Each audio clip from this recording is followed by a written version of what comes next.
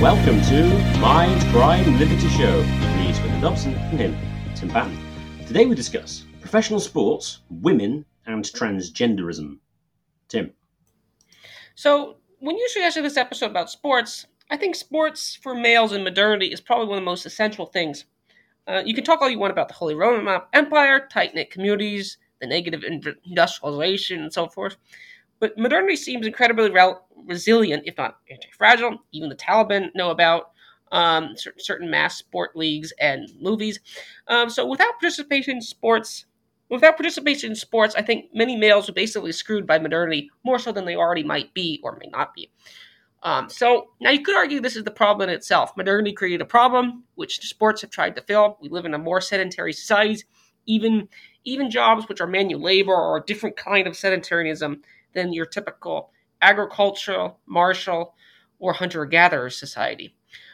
So unfortunately, most critics of modernity, who would just say that, and I think sports are largely, particularly mass sports, are largely a creation of modernity, don't go all the way here, and they themselves tend to be quite sedentary, for better or for worse. You know, Roger Scruton, for example, as well as we had guest people like Todd Lewis and Rick Story, they're all very good reactionaries. They themselves, read a lot. They're more have more a sedentary pedagogical thing.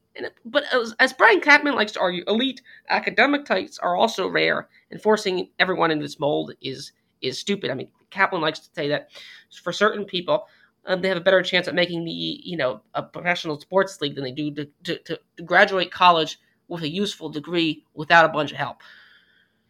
And elite academics are also quite sausage fests too. So it's not. So I think certain criticisms also could be made to them here. So if you're going to have amateur sports, back to sports, you're going to need to have a Platonic ideal to aim toward. Most people won't get there, but few people who, when they're young, don't imagine themselves at some level getting there. And actually, many amateurs in their 20s and 30s still at least, have idea or playing in second and third rate areas or even amateur leagues. So and this language mirrors what Paul says regarding races. Paul says, run the race to win. He's not saying run the race to be second or run the race for the spirit of sporting competition. So hence, spectator supports of the sporting elite need to exist. It's not merely bred in circuses. It's just like any other elite form of art or elite form of crafts or, painting, theater, and so forth. Which brings us to the topic of sports and gender. I haven't mentioned sports, gender, and transgenderism. I haven't mentioned women yet. Women don't fill the prisons, by the way. That's the first point here I want to make. Women aren't on Ritalin or similar drugs at the same level as men. I don't think women would be in the previous type. So you could create categories of sports where women might be better, but you have to put a lot of asterisks and things like that here. So I want to make one of my central points here. I don't think people on the right, paleos, trads, any people that, or quote-unquote normal people, should care about trans men participating in women's sports leagues. I don't think they should care. So, yes, plenty of elite women might be better than the average men. Yes, Ronda Rousey could beat the crap out of me. But tell Ronda Rousey to fight the best male fighter in the world. She won't do it, and she has said it as such. Almost nothing sporting, maybe ultra long distance running. But even then, it's only marginal. Women are the absolute best or the elite here. So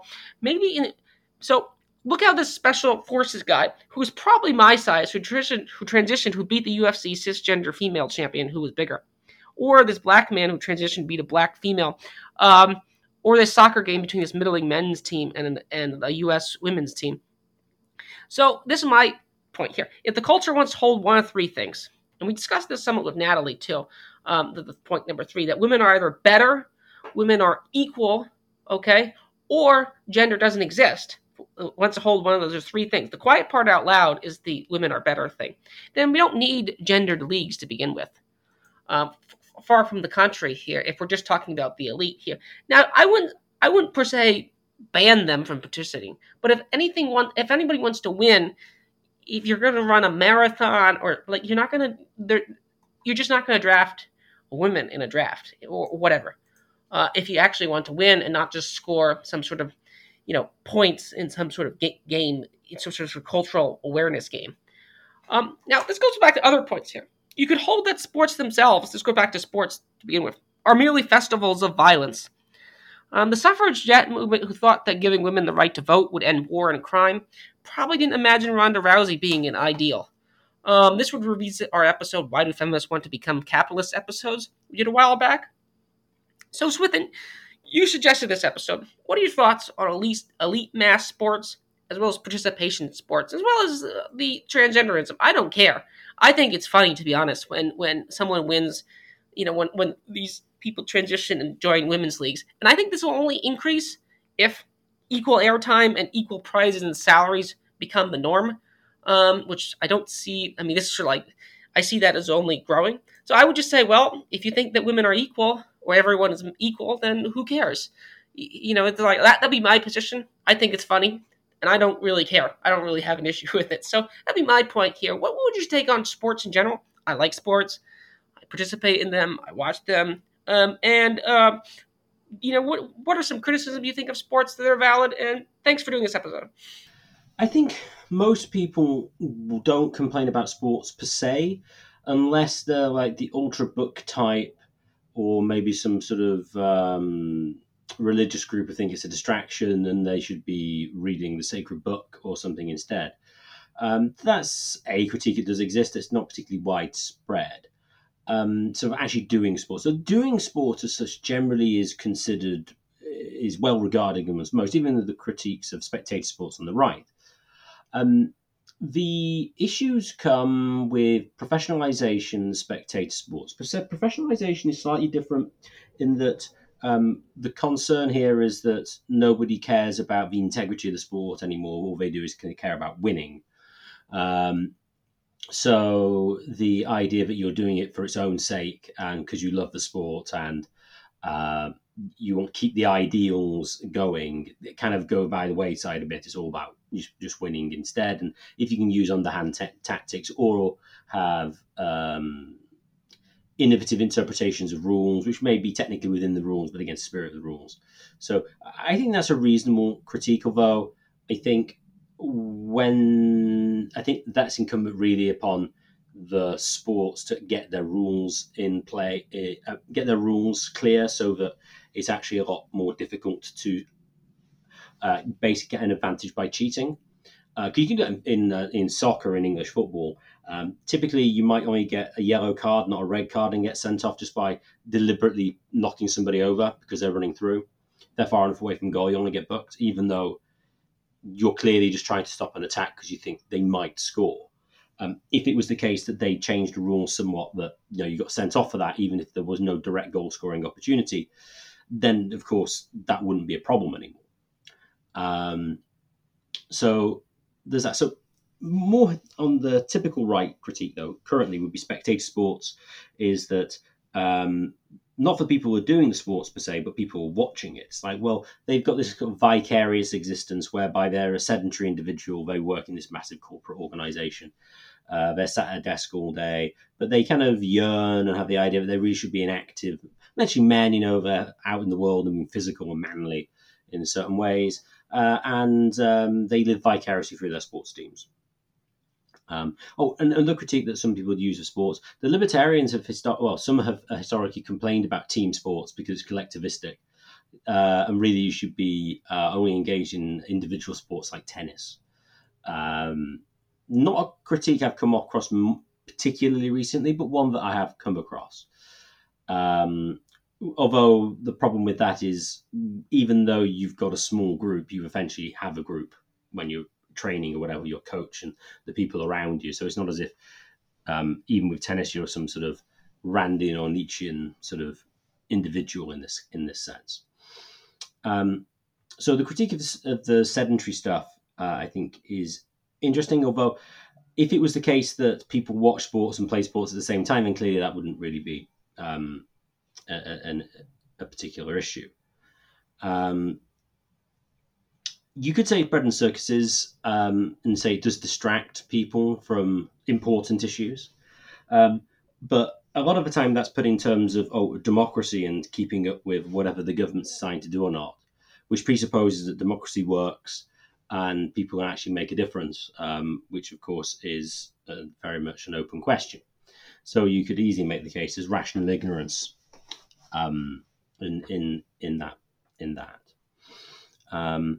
Another thing is with the rise of professional sports, you could argue that insofar as wars are less frequent, it's one of the few ways in which sort of traditional sort of martial virtues can give you acclaim and status.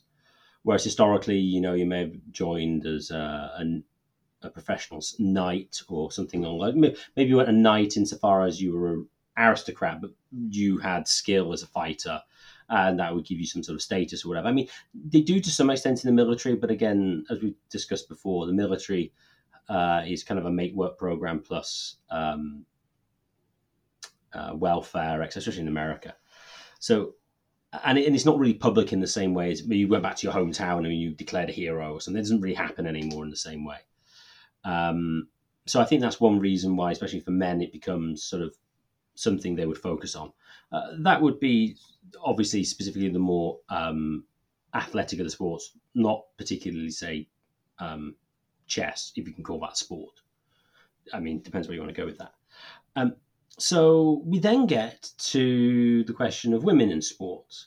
And you're right, a lot of on the right have been complaining that, oh no, always trans women, otherwise known as men, are competing in women's events, and this is harming the women's game, and this is bad. What this critique fails to recognize, maybe because they accept it, is that they're continuing the feminist double standard, which is, well, it would seem to be that women are allowed in men's spaces, but men are not allowed in women's spaces, because it's been a continual theme of the feminist movement since the 1960s, that they want to get rid of all male spaces, because male spaces are dangerous and bad. So we need to have women in there. And so it's an interesting reverse. It's like, oh, well, the women's stuff should be protected. Now, you could say, well, okay, we should have men's sports, you have women's sports, and so we should keep them separate. Okay, so you wouldn't necessarily be continued down, it wouldn't necessarily be a feminist double standard type argument per se. But then we get to the question of, well, if it was amateur sports, I think you could make the case that, well, it's more about the integrity of the sport, the ideals of the sport, and so you have more reasons to sort of exclude them from it. But in the professional sports, it's like, well, if it's in the rules, kind of anything goes. But I think the interesting thing, especially from the right critiques of men in women's sports, is that I'm saying professional women's sport, not amateur sports, women just doing it in their local teams, whatever, that is sort of relatively inconsequential. Professional women's sports are really not something that a member of the right really ought to be going and batting for and going, yes, we should defend the integrity of professional women's sport.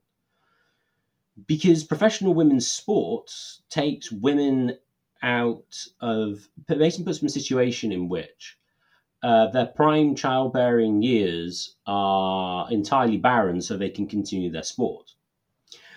Possibly even the best example of this was a female athlete, I think she was American, and she found that she was pregnant near an Olympics, so she decided to have an abortion because she'd been training all her life for this Olympic event, so we didn't want any baby to get in the way. So whilst I understand the impetus of the right to say, no, women are women, men are men, and there's a clear distinction between the two. Trying to defend professional women's sports is at best knee-jerk, and at worst reveals those people who claim to be on the right really are just sort of classical liberals of sorts. Now, that's not to say that being classical is necessarily wrong, but more of a case of that they were almost sort of like misrepresenting what they are. by doing it.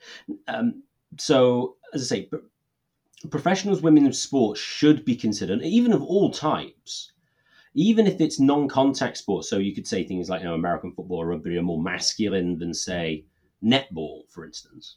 But sociologically, netball, professionalized women's netball is going to have similar social impacts as rugby and American football. And so, from a rightist perspective, really should be suspect. So, those would be my broad opening thoughts on the topic. As far as the comment about professionalization of sports, I would just say it's just going to naturally happen. There is a rule that to be exploited, and you're sporting enough, you're eventually someone's going to take advantage of that rule and implement it to the maximum ability. This is where centralized leagues are useful. And centralized leagues, they don't like, in this sense, it's kind of like a quasi-anarchist body in that sense. I would say, like, yes, they have government, some of them have government support and so forth, but I can imagine this is not really a hard problem for anarchists to solve here.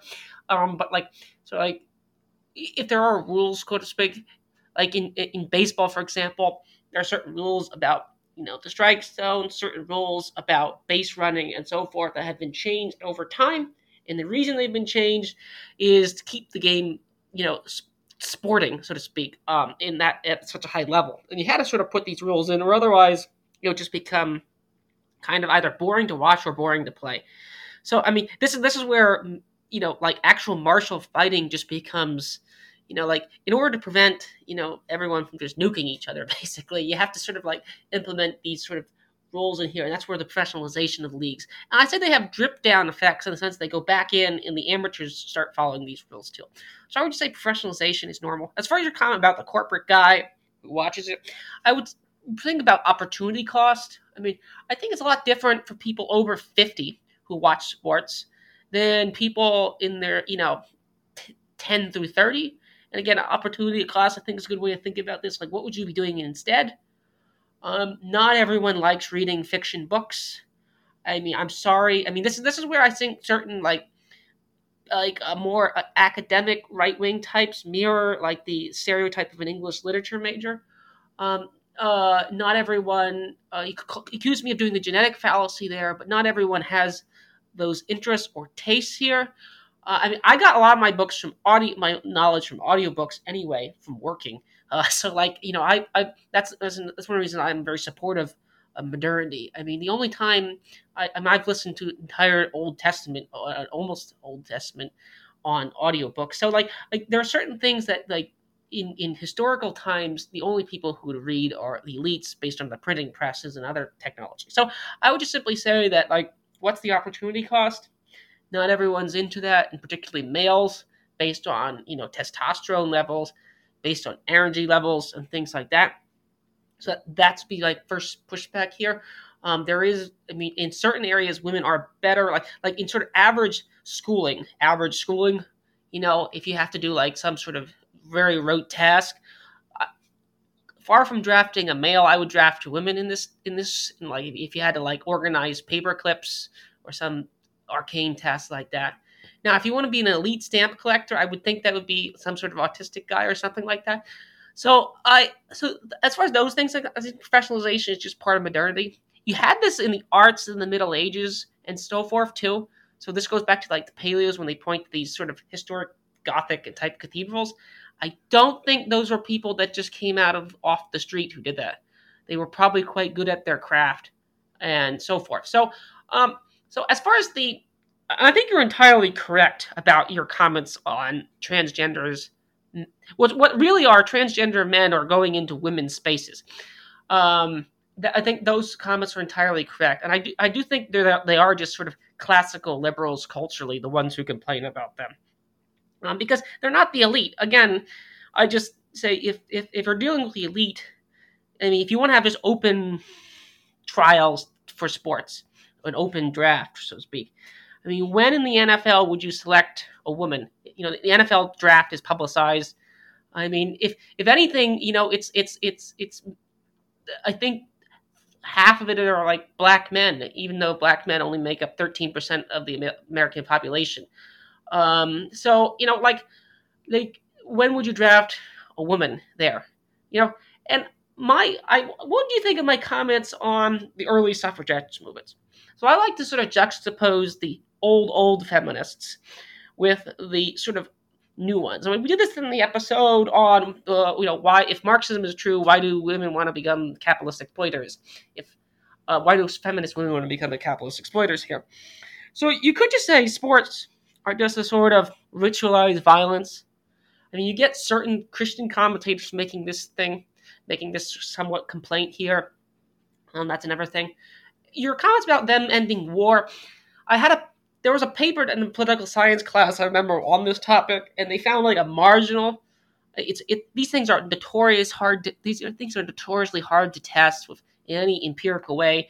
You might be able to empirically test which bridge material is better to build a bridge with, but like testing things like whether sports reduce violence amongst industrialized nations. I mean, sporting leagues were getting big in the early 1900s. And World War I happened. I mean, and sporting leagues were quite big in the 1930s. You had the Jesse Owens in Germany type incident. But like World War II happened. So, like there's some counter examples to the people who say sporting. Sporting seems to matter until it doesn't. I mean, people kicked out a lot of Russian tennis and soccer players and so forth because unless they renounce Putin, they're not allowed in. So like people seem to drop it quite quickly when fighting happens. So those would be my secondary comments here. I just think professionalization is normal. What do you make about those comments? What do you make about the comments regarding opportunity costs? Swithin? Oh, the opportunity cost of the old guy who's 50. Yeah, I mean, insofar as you're older and you can't actually, you're less physically able, that would seem to be less problematic. I suppose the target from the rightist critique of spectator sports is kind of your teenage boy up to someone in their 30s, and all they do is care about their sports team. And then when they get a bit older, that's sort of less of a problem because they can't sort of engage in sport in the same way. But again, though, I mean, you could say that, well, they should be involved in kind of coaching or something like that. I think it's the idea as well on that is that you should have some active participation in some form. Maybe it's not directly playing, but coaching or other things involved there. So you're not just merely a spectator, because this is I suppose this is the critique in general of again modernity, and insofar as you can have the arts and things available to you, because historically you'd have to make, say, your own music. You can just listen to it, and that is a criticism that I've heard Roger Scruton make, for instance. Well, it's not a criticism per se, but rather people don't appreciate music in the same way, so he argues, because they don't play it and they don't actually have to actively engage it. And so I think the way in which modern society can go is a situation where people are working for somebody else and for something they don't really care about, or they are being entirely passive. But as you point out, reading always gets the easy pass. Oh, yes, it's good that they are reading. It's like, well, doesn't it matter what they're reading, rather than that they are just reading?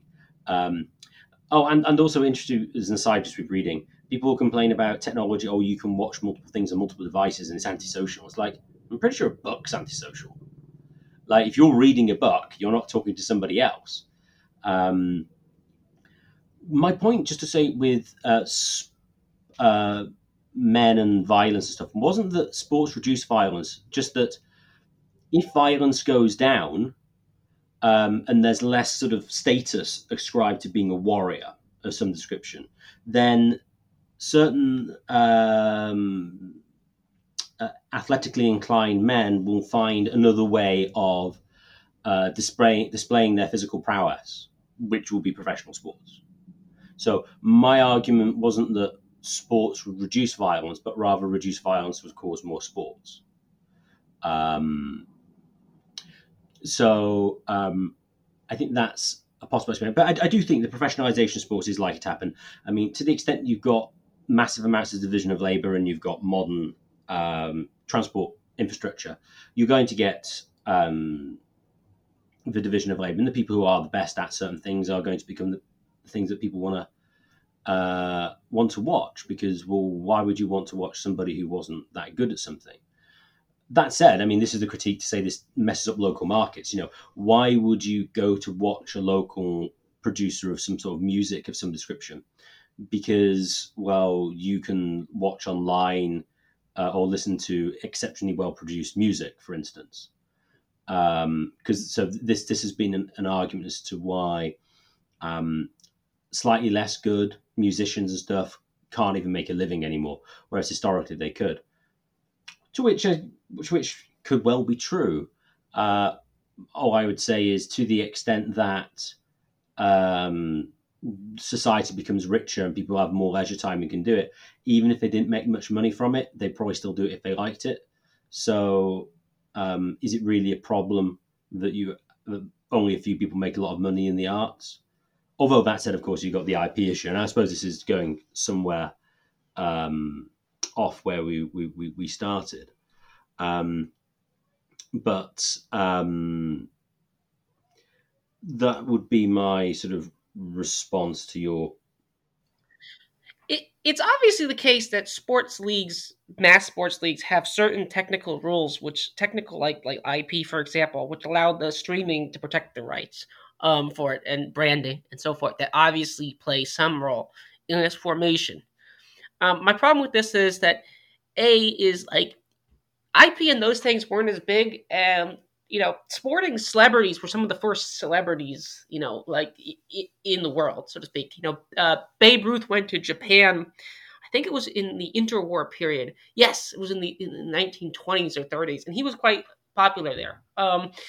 So as a back for the English listeners, Japan after United States, or actually probably on a per capita level, Japan is probably the biggest baseball nation out there. So I would just say that, like, in that sense, in times before that, IP was as dominant of a position. Sporting leagues were growing, and particularly the professionalization of them.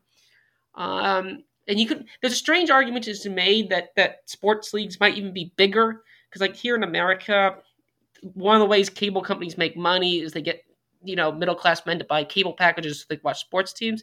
If you just broadcasted them for free, more youth. So, like, this, your criticisms about 20-year-olds watching sports. Actually, many marketing executives at baseball and football will complain that actually young people don't watch sports as much as they used to, because it requires too much of an attention span. I mean, this is a funny argument to make for the people who criticize millennials.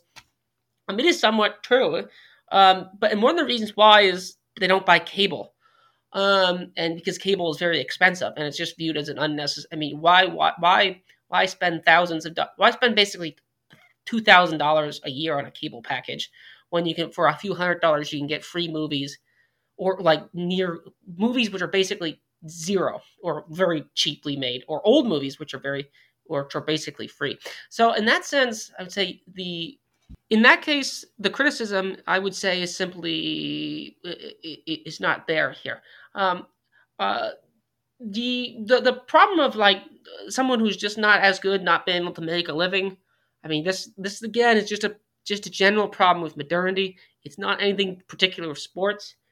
But I would simply say that, like, sports, the sporting league is a kind of Platonic ideal. And I do think there's there's one thing to watch your family or friends in sports leagues. It's another thing to actually watch them. So take writing, for example. Would you read your friend's book? Like, now, your friend might be very good at writing, or you might have obscure, plot interest in it. But most people probably wouldn't spend 20 hours reading a book written by their friend. So would you spend a similar amount of time watching your friend play sports? And, like, well, maybe if there was some other thing going on, maybe there was like it was an outing or something like that, but probably not. So I would just simply say no one's going to watch sports that aren't on the elite level with much interest unless, they have some tie to it. So, like, you might go to your child's game or your parents' game or your friend's game, but you're not. So, and on a similar level, you wouldn't look at their art or music or so forth unless it's good. So that would be my sort of pushback against your point. I mean, I just don't see that as.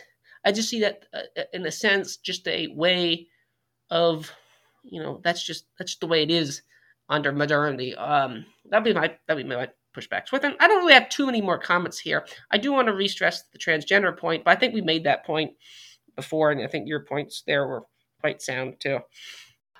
There's an interesting point about whether you know them or not. I suppose you could say what you should try to do in more amateur leagues to get people to actually watch them is to have relatively strict criteria, although they don't have the money to enforce it probably, as to who can play. So like lower league stuff or local things, you could require the players to their family has been born.